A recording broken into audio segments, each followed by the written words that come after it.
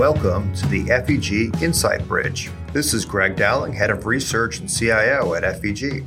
This show spans global markets and institutional investments through conversations with some of the world's leading investment, economic, and philanthropic minds to provide insight on how institutional investors can survive and even thrive in the world of markets and finance. FEG's Approachable Asia 2020 event was originally scheduled for this fall in Singapore. It is an event where we take a handful of our clients for boardroom-style education and to meet with local managers. Well, that was the plan before the coronavirus pandemic hit. The good news is that through a series of podcasts, you can receive the same content and get to skip the 16-hour flight. Today, we get to speak with Paul Craig, founder of View from the Peak. The Peak is Victoria's Peak, the highest point in Hong Kong. I know it well because for the longest time when I was in Hong Kong, I would stay with a good friend and his family who had an apartment near one of the trailheads. Before starting the day, and often because I was jet lagged, I would hike up there in the morning. Victoria's Peak offers 360 views if you caught it on a clear day. And you can get an amazing perspective of the city and the surrounding islands.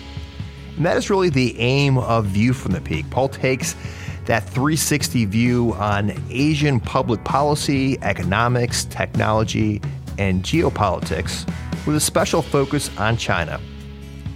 It is a perspective earned over 25 years of working, researching, investing, and living in Asia. Today, we have him on the Insight Bridge. All right, welcome, Paul. Thanks for joining us today. Greg, it's great to be here. Thank you. Before we jump into all these questions on China and Asia, would you briefly describe your firm and maybe give a little background? So View from the Peak is a investment research firm that was formed in 2011, back in the halcyon days of independent research, when it wasn't the most overpopulated sector that I could think of, and it wasn't regulated out of existence. It was formed, and the firm still has the basic premise, where we are what I describe as a structural ideas factory. When the business first started in 2011, they were the sort of the glory days of the hedge fund world, and that was the majority of the revenue. I've found that over the course of the last 9 years or so, the client base has evolved to be a much more strategic, structural client base with more family offices, more endowments and the like, probably similar to what FEG has found with its evolution over the years. But we still do the same sort of thing, which is multi-asset class, top-down investment ideas. The duration's got a little bit longer over time. We've always been very focused on being agnostic from an asset class perspective. Asia's always played a big, big role to deal with the elephant in the room. View from the Peak is Victoria Peak in Hong Kong, where the business was first formed some 9 years ago. But we do try to look at the world very much from a global perspective, even though Asia is at the center of what we do. Hey, Paul, so jumping in, we're going to focus a lot on China, but China's really changed, especially its relationship with others. So over the last, call it maybe 5 or so years, it feels like China has become more assertive militarily, economically, and even diplomatically with the U.S. and its Asian neighbors. What describes this change in behavior from China? In a word or 2 words, it's Xi Jinping. But I would also push back a little bit on this. And I will say from the outset that I'm an outlier in this thinking. I'm an outlier with this wonderful academic at Cornell University by the name of Jessica Chen Wise, who has written a lot about how China is not looking to export its model, is very much focused on its own domestic security and domestic stability issues. And I think no one would dispute that. So I don't think that China is getting more outward looking. I think the opposite is occurring, and I think China is looking more inward as it deals with its issues over energy security, food security, increasingly technology security surrounding issues such as supply of semiconductors. And that's something we can talk about, particularly with the big semiconductor mergers we've seen this week. But I don't think that China is looking more outward. I think the era of Trump has forced China into a foreign policy stance that it probably wouldn't embrace by itself. I do think that, from the Chinese perspective, that all the criticisms they get, not only from the United States, but, certainly increasingly from Europe, Australia, India, etc., that they haven't played by the rules since coming into WTO. They don't think they've done anything wrong, right? I think the best expression of this is the Phase 1 trade deal, where Ambassador Lighthizer, when this whole process started, went to the Chinese, and I think the number was 147 demands that he had of the Chinese, right? And they range from, intellectual property protection to banning the exportation of fentanyl, right? So across the gamut. I think that the Chinese, of that list of 147 things, practically conceded on 3 of them. And this goes back to the thinking that the Chinese don't believe that they've done anything wrong with this, right? They're playing by the rules that were set in front of them. For example, China still claims under WTO it's an emerging market. News alert, China ain't an emerging market, right? So I think that China has been forced to deal with a lot of these issues. I have very strong opinions that the Chinese don't want the renminbi to be a global reserve currency. That Belt and Road is less about spreading. Yes, it's about spreading influence, but it's also about issues of commodity security and things like this. So I push back a little bit on the premise because I don't think they've been as aggressive or as outward looking as what many people think. That's interesting. And so basically you're saying that if they are being a little bit or seen to being a little bit more aggressive with some territories that maybe are in dispute or with technology, it's really from the lens of the Middle Kingdom and more inward looking than outward looking. And again, it depends on who they're picking on, right? And I'll use that phrase. So I've used the expression that China's doing the rope-a-dope right now in regards to the trade deal. And for those who aren't boxing aficionados, it's a strategy Muhammad Ali adopted against George Foreman in Zaire in 1974 in the Rumble in the Jungle, where he lied back against the ropes and let Foreman beat the living daylights out of him for 6 rounds until Foreman was so tired he effectively fell over, right? I think China in the trade disputes adopted a similar thing because China's just leaning back against the ropes and dealing with ZTE bans and Huawei bans and potential forced sale of TikTok and criticism over Hong Kong and Xinjiang. And yet the Chinese have done very, very little in regards to retaliations.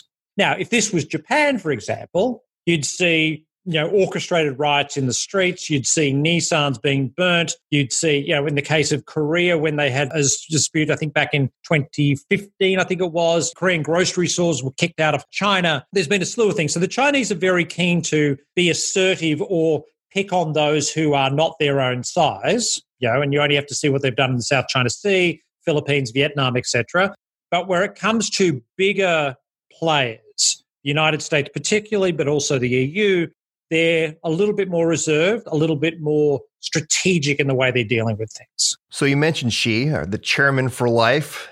How should we think of him? And is he as secure as we would think here in the U.S.? Who are the other power brokers behind the scenes? So the ruler for life thing is certainly multifaceted in everything about China. The key thing here is that when he was at the last plenum, there was no succession plan put in place for him to be replaced after the token 2-year term or the implied 2-year term that he is now basically obfuscated. But I will say that the party is bigger than Xi Jinping. There are the faceless men behind the scenes. We don't know who they are. We can assume it's not Li Keqiang because he's been blamed for a slew of missteps along the way. We can assume that he is not as safe as what the West thinks, but there is certainly no heir apparent.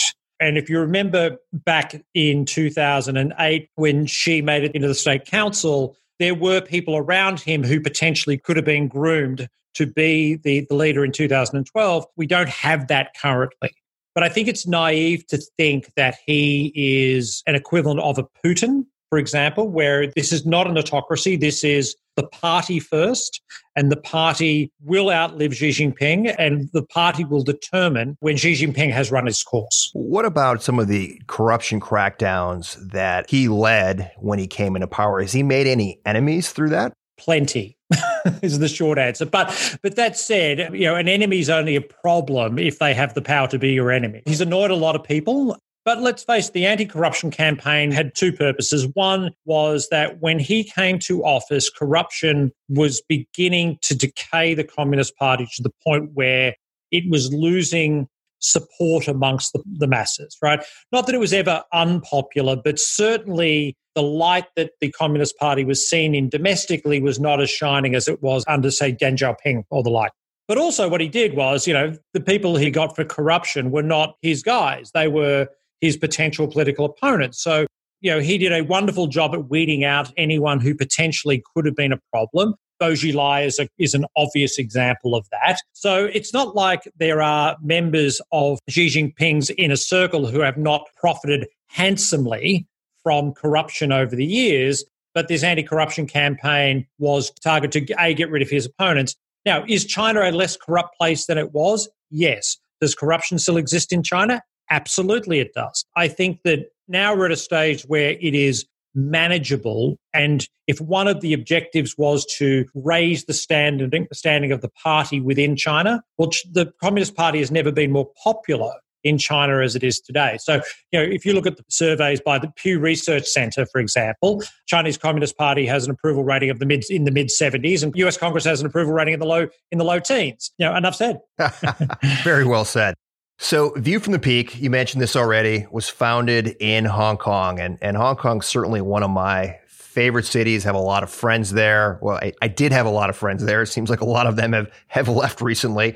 What is the new security laws? What's that going to do to the future of Hong Kong? Is it going to be this international financial center, or as you kind of said earlier, is Hong Kong going to be more focused on China? I was there when the handover occurred, right? There has been this organic progression where Hong Kong has become more Chinese. Now, for those people who haven't been to Hong Kong before, that sounds ridiculous, right?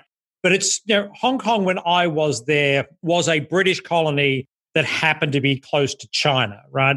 And over time, what you've seen is just a greater cultural penetration of the mainland into Hong Kong daily life. Now, what you've seen since the umbrella movement, now with the democracy protests and the national security laws, and you've seen this acceleration of the tearing up of the joint declaration that was meant to control how Hong Kong was governed until 2047. So Mrs. Thatcher's turning in her grave right now, because it's just not what was supposed to happen, right? Now, what does this mean for Hong Kong as a financial centre and the like? Well, it still does have British law for what it's worth. The fear is that the judiciary is going to be the next thing to come under Beijing's purview. Still not there yet. So we still have a legal system in Hong Kong which is still independent, is still looking to adhere to the joint declaration and the like. But Hong Kong is becoming more and more Chinese by the minute. And that's in regards to press freedoms, religious freedoms, these sort of things are slowly being curtailed. Is that going to prevent expats from going to Hong Kong as aggressively as they did? You alluded to that at the start of the question. You've got a lot of friends that have left, and so do I, right? Expats just don't go to Hong Kong like they used to. Non-Chinese firms don't flourish in Hong Kong like they used to. Look, over time, this path of Hong Kong, which I tragically describe as becoming the Greenwich, Connecticut of Shenzhen, as in the green leafy suburb, a great place to live, but really economically does it matter? Not really, right? And I fear that's where Hong Kong is going. Asset management is kind of in a tough spot, right? That has been the beachhead for many folks who are sort of a Pan-Asian fund. Maybe at some point in time, they've opened a Shanghai office or a Beijing office. But especially the expats who are there are in a tough spot because they want to sell into China, because China is opening up their capital markets, but they're afraid to kind of go against China. And so it seems like you see a slow leakage of people to Singapore, Yep. Even though they're maintaining a Hong Kong office. Is Singapore going to be the next Hong Kong? They're in strategic competition for the Western financial center in the region. Let's put it that way. I think that Singapore has done a lot of things right in the last decade. Look, you've spent time in Hong Kong. Hong Kong people have this disdain for Singapore, that it's the world's most boring city. I was well and truly of that view, and I sort of evolved a little and said, Singapore's got great infrastructure, and it's slightly less boring than what it was. And now it's a direct competitor. It's just I would argue it's a better place for families. The pollution was a major reason why a lot of expats move from Hong Kong to Singapore. The Singaporean government is incentivizing firms to leave Hong Kong and set up shop. That's only going to continue. This is a competition between two nation states, between two wonderful cities at their core. Unfortunately, all the news for Singapore is positive, and all the news in Hong Kong with the security laws and the like is negative. And frankly, I don't see how that changes. Because again, if you're setting up particularly a hedge fund, for example, the chances of you being called in by the regulators because you shorted the wrong stock, you can't discount that. Again, if you are setting up a business in Asia for the first time, where is your low-hanging fruit?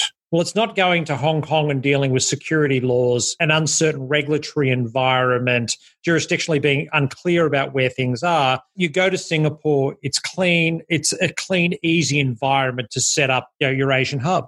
So we've talked about Hong Kong, its competition with Singapore. I feel like we also have to talk about Taiwan. How real is the possibility that the Chinese do something militarily with Taiwan? It would certainly help their chip problem. It would certainly help their chip problem, and they have a major chip problem. I think the way to focus on this is that China and Xi Jinping have spoken on numerous occasions about the need to reunify. 50 years is the number that often gets talked about and the like. And we often get too fixated on China and having this multi-generational view of the world, which is true in some ways, not in others. But I think the biggest way to look at this is through the lens of the perceived defense shield that the United States has with Taiwan through the 1979 agreement. I don't know, if push comes to shove, if Xi Jinping raids the beaches of Taiwan, whether the United States would risk a hot war with a nuclear power to save Taiwan. I just don't know the answer to that question. I don't know if Japan would risk it. I don't know if Korea would risk it. And that's the tragedy of Taiwan. And particularly given the fact now you have a Taiwanese administration which is as aggressive, stridently independent as had any government, I'd argue, in modern history in Taiwan, who are continually poking eyes at Beijing in regards to accepting effectively state visits from the United States, from the health secretary and the like. China gets one chance to take back Taiwan. I think their preference obviously is not to do this militarily, because the problem is that they try to do it militarily and they fail. There's not many things that could see Xi Jinping fall quickly and instantly, but that would probably, a defeat trying to take Taiwan militarily would take down any Chinese premier. One of the reasons, obviously, there's that shared history. It's the one China policy. I mentioned maybe a little facetiously about chips, but China is short chips. So maybe if we talk a little bit about technology, it seems like a great investment opportunity for any investor would be to provide capital to this growing industry that's going to supply the domestic market for Chinese chips and semiconductors. Yeah, and if you can look at this on a 5-year viewpoint, I think the answer to your question is categorically yes. The trouble is, for the next 5 years, because we talked at the start about strategic vulnerabilities. We know about food and we know about energy, and China are doing their best to deal with those issues. But the Trump administration, either through accident or design, have stumbled across what I argue is China's biggest strategic vulnerability, and that's access to high-end chips. So if you look at the embargoes that exist on companies like HiSilicon, for example, so Huawei's semiconductor business, basically what the embargoes imply is that if 10% of that content of any chip is made by an American firm or in the United States, then that chip can't be sold to HiSilicon, and it's going to probably be extended to a slew of other Chinese companies as well. So NVIDIA this week comes out and buys ARM. The best, I would argue, ARM is the best chip designer on the planet. Suddenly, a supplier of Huawei chips and design has become an American company. So if there was ambiguity over whether or not ARM could have sold chips because there was some American design and there and some not, a complicated issue, the fact that it's now, well, it will be probably in 18 months' time, a domiciled American company means that Huawei can't buy those chips. And where this gets really complicated is that in Taiwan, you have TSMC, which is now one of the 10 most valuable companies on the planet. It is the biggest supplier of chips to China. And if you go through their high-end chips, well, there's a lot of American design in those high-end chips. The key question is the United States government under Trump, I think this goes away under Biden, but under Trump, are they prepared to embargo TSMC from selling American chips, those chips with American design in them, to China? If that's the case, then China's AI ambitions have real problems because companies like SMIC can make all the mobile phone chips that they like. They can make those low-end chips that we use in all the stuff that you and I use every day. What they can't produce is the high-end chips that are used in AI research or in autonomous vehicle programs and that sort of thing. And that creates a problem.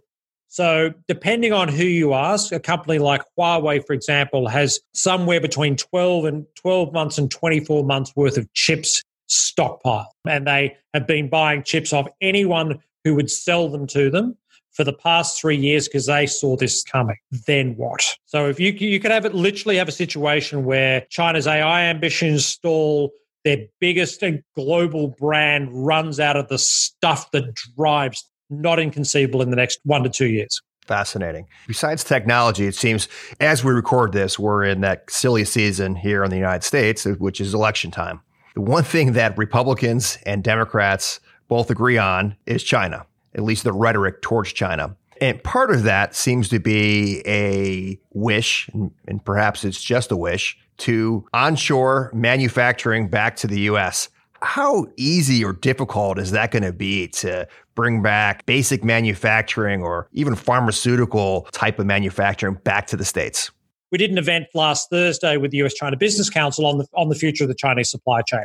And the overriding observation was that there is no appetite, practically, economically, strategically, to bring back manufacturing in medical, semis, apparel, chemicals, industrial, to bring that manufacturing back to the United States. The automotive industry, for example, produces all around the world. But when you've got China as the world's biggest car market and by multiple factors, the world's biggest EV market, which is where every OEM wants to take their business, they're not bringing that manufacturing back from China to build it in Kentucky when the only place you sell those cars is pretty much in North America. So the medical supply chain was the fascinating one because that's the one which has obviously been exposed as a legitimate national security concern under COVID.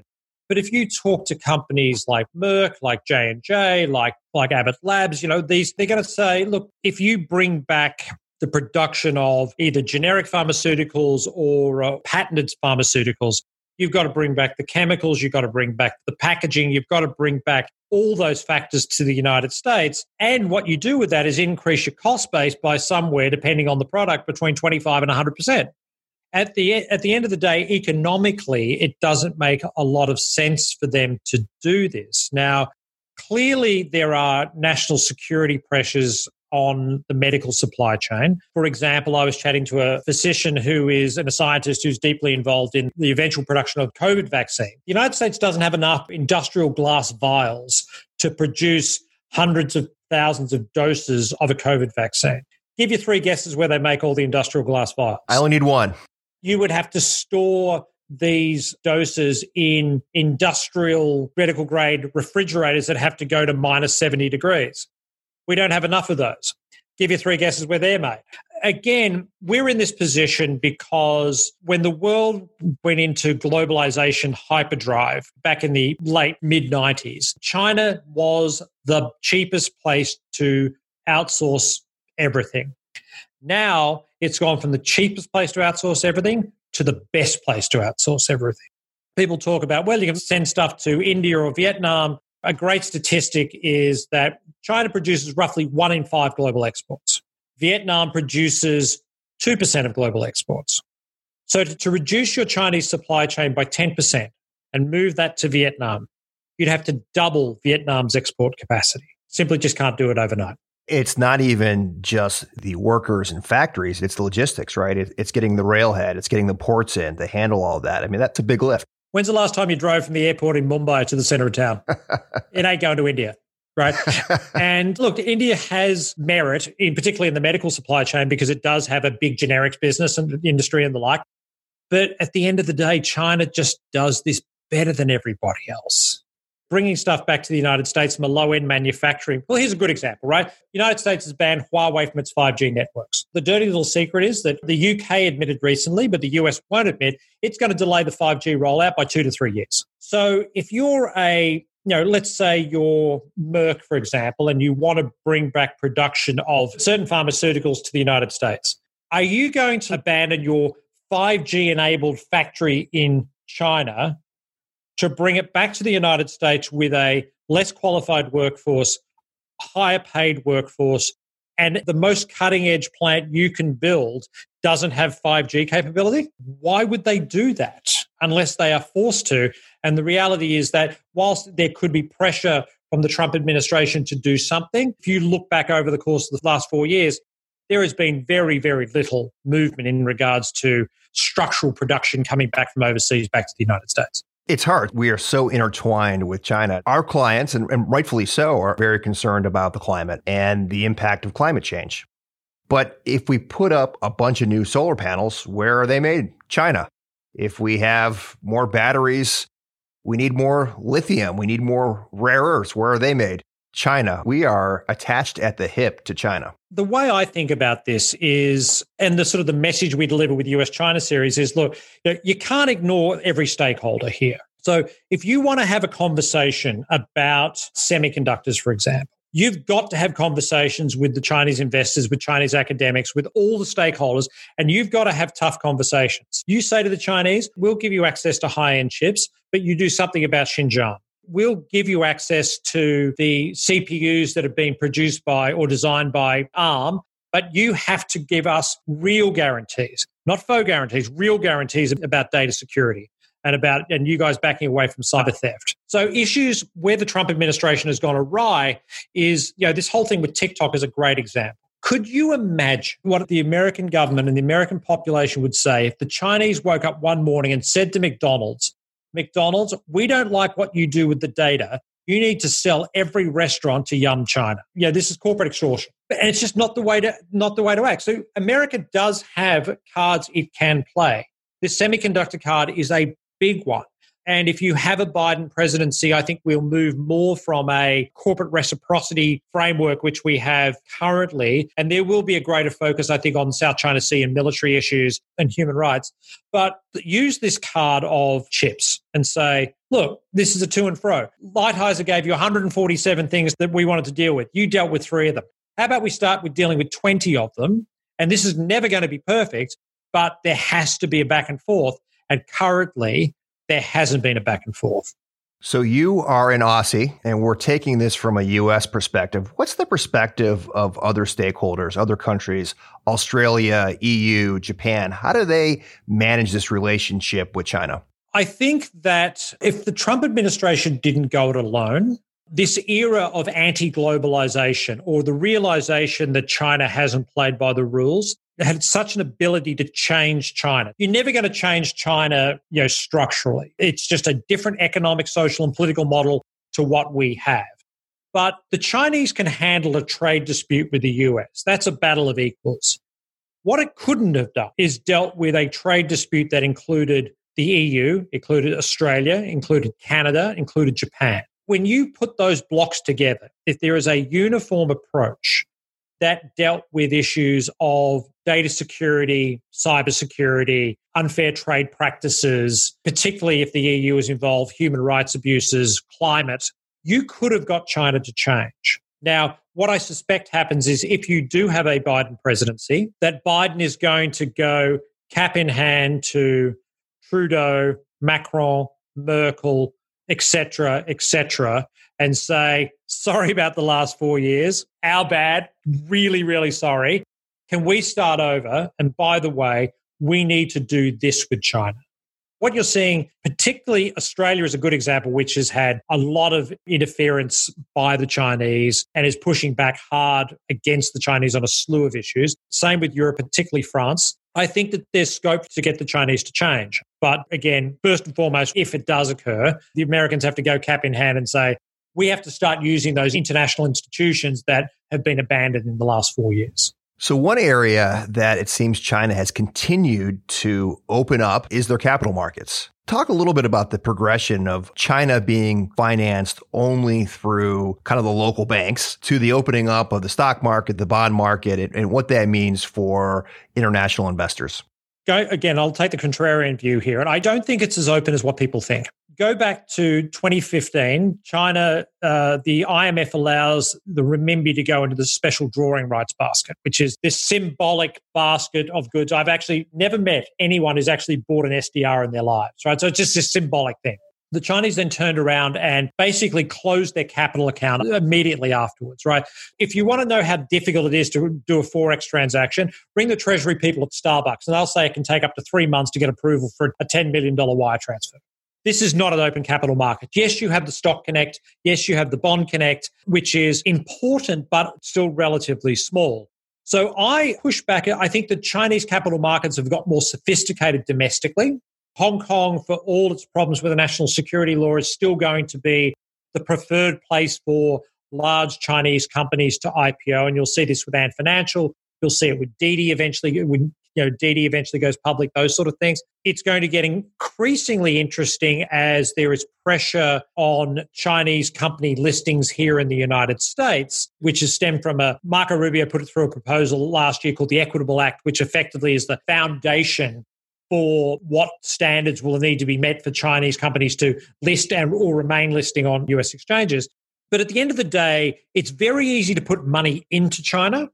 It's tough to get it out. The best thing that happens to the Chinese anytime soon is to get Chinese bond weightings in the old Lehman indices and the like, get that elevated, because that's effectively its permanent capital. And China loves things like MSCI inclusion because effectively it's permanent capital. And money can go back and forth via the Connect, but you're never going to see the real capital flight fears, which is the ultimate concern for Beijing, because if you control how money leaves your country, you don't have an economic crisis like the world in 2008, or the very relevant one of the Asian crisis in 97 and 98.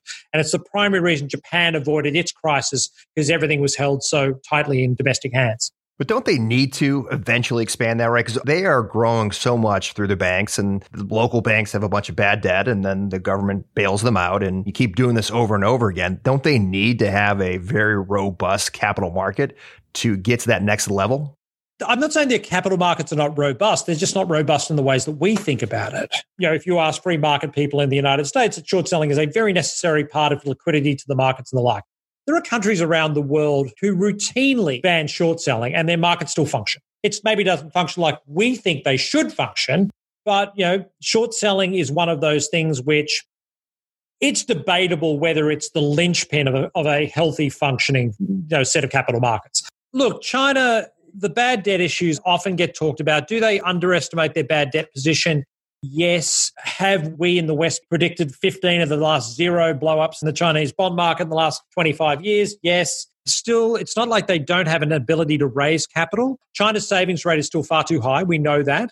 I think that there will be a push going forward for, I think, structurally a stronger currency longer term, because that obviously helps with domestic consumption and domestic investment. Hopefully will be something that can get the savings rate down as well, because that does create inefficiencies.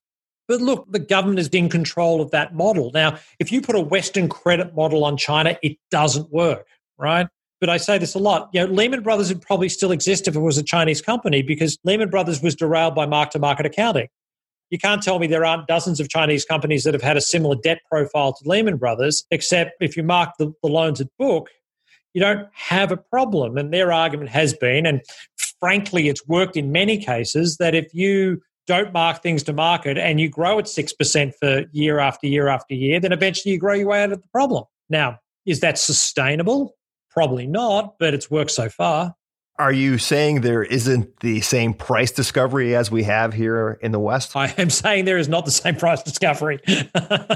You don't have the same accounting standard. It's one of the complaints about Chinese listings here in the United States is that, is it too much to ask a Chinese company listed in America, taking American money from American pensions and the like, that they have the same accounting standards as American peers? I have no problem with that at all. I think that's a very valid request from the SEC to have. But the Chinese don't think that's a problem because they don't have those accounting standards, right? They don't They don't deal in gap. If you're dealing with different standards, and this goes to the crux of the whole problem that the United States has with understanding China, i.e. it doesn't understand China, is because it is such a different model. It's a politically different model, socially different model, economically different model. It has different models of accounting, just does things differently. And you're never going to get a resolution to tensions until, at a minimum, you appreciate the differences between the two sides. So from an investment perspective, there's a lot of risk, so eyes wide open, but it's also a land of opportunity. How would you advise an investor? What areas of the market would you look? Is it A shares? Is it RMB? Is it currency? What are those opportunities now and in the future in China?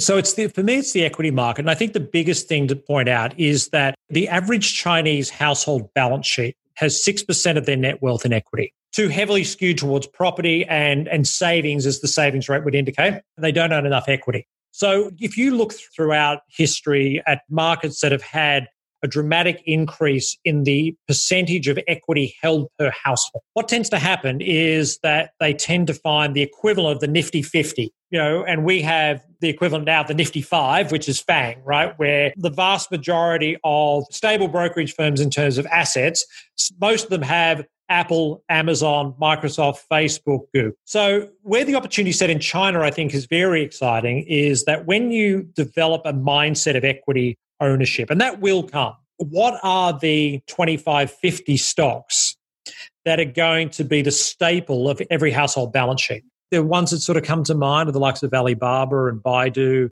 Tencent, JD, these sort of companies. So I think it's very, very tech focused. You're going to see, eventually when they go public, it'll be stocks like Didi, Ant Financial will be probably on that list as well.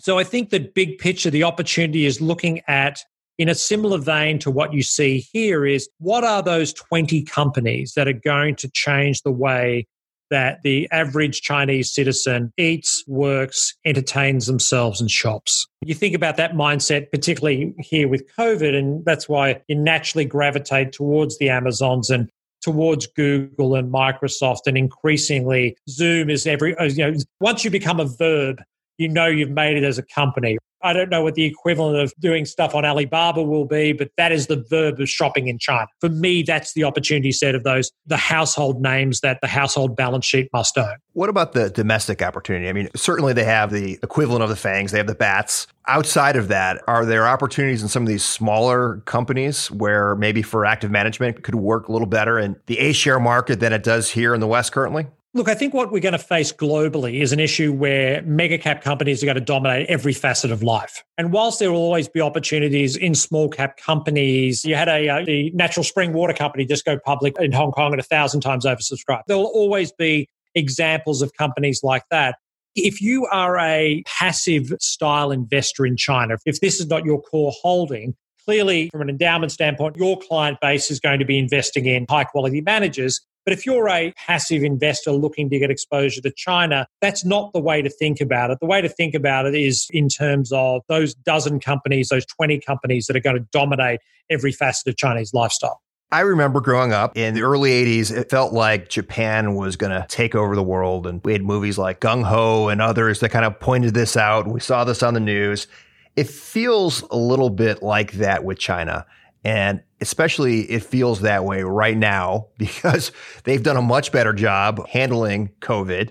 We have civil unrest here in the streets. We have a lot of unhealthy political bickering going on. China seems like they've got it all together, but no country is perfect. You mentioned a couple of things earlier, but what are some of the issues that are hiding behind the scenes, whether it is food security, demographics, pollution, local debt? What are some of those issues that people aren't talking about, but are real issues that China has to face over the next 10, 20 years?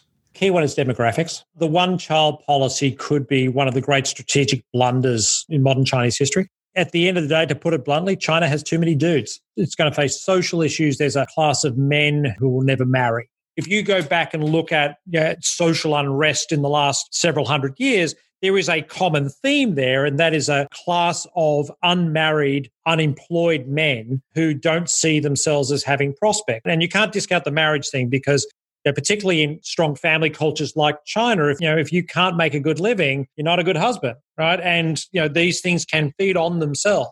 So the demographic issue is a big one. Does China get old before it gets rich? Is the way to think about it, which is commonly said. And they are racing against time to do that. I don't see a strategic rival in the region. I don't think India is there, even though it has a lot of things going for it that China does not. And that's certainly a demographic dividend that it can clip at some stage. Look, it's not certain. I think that the tech security issue is a big one for me. The one where it could go awry is a mishandling of Taiwan. And again, these are very low probability events. But look, I mean, I think that we've got a country that is in difference to the United States that is being centrally planned. And whilst there is going to be misallocation of resources in a centrally planned economy, you get things done. So a good example is I was chatting to Representative Rick Larsen, who's the co-chair of the US-China Working Group. And Rick was talking about the 5G rollout and I said, look, America's 3 years behind and could be 5 years behind in very short order. And he said, because we're not doing a single 5G rollout, we're doing 5 5G rollouts because we do one with AT&T, we do one with Sprint, we do one with T-Mobile, Verizon, etc. And not having that centralized policy, obviously has its advantages as the United States is one of the most efficient economies in the world, but it does prevent big infrastructure projects from getting done. And that, I think, is one of the huge advantages that China has and could make this process of them being as strong as they are much more sustainable than other societies before them. What about pollution or food security? They're taking it more seriously. They're taking it a lot more seriously. The pollution side of things was viewed as a social unrest issue. They take it a lot more seriously than what they did and push the electric vehicle programs that they have, no small part designed to make sure that that goes on. The issues around climate are real. I think that if you are going to see a conflict with China over the course of the next decade or two, it could well be with their neighbours over water rights, because there are lots of dams getting built in the Himalayas right now. And Tibet obviously is the source of, I think the number is a third of the fresh water on the planet sits in Tibet, or in the Himalayas, I should say. And that's very, very, very important. But I think they're getting a handle on this. I think they are getting a handle on all of this. The food security thing I find fascinating because I think that China, is going to be the epicenter of things like plant-based meat proteins, and they're doing a hell of a lot of innovation in those sectors. And again, it's all part of the drive for food security. So if they get this right, they could be energy self-sufficient quite soon. They're obviously going to still remain for a long time a big importer of particularly natural gas from Russia. But their push towards renewables is as aggressive as anywhere in the world, and certainly much more aggressive than what we're seeing here. Well, Paul, I've thoroughly enjoyed this and I've learned a ton. So thank you for doing this for our clients. We really appreciate it. Greg, it was a pleasure. Thanks so much. We'll do this again soon. Thank you. If you are interested in more information on the topic, please go to our website where we will have a list of relevant FEG publications. And don't forget to subscribe to our communications at www.feg.com/subscribe so you don't miss the next episode. Please keep in mind that this information is intended to be general education that needs to be framed within the unique risk and return objectives of each client. Therefore, nobody should consider these FEG recommendations. This podcast was prepared by FEG. Neither the information nor any opinion expressed in this podcast constitutes an offer or an invitation to make an offer to buy or sell any securities. The views or opinions expressed by guest speakers are solely their own and do not necessarily represent the views or opinions of FEG.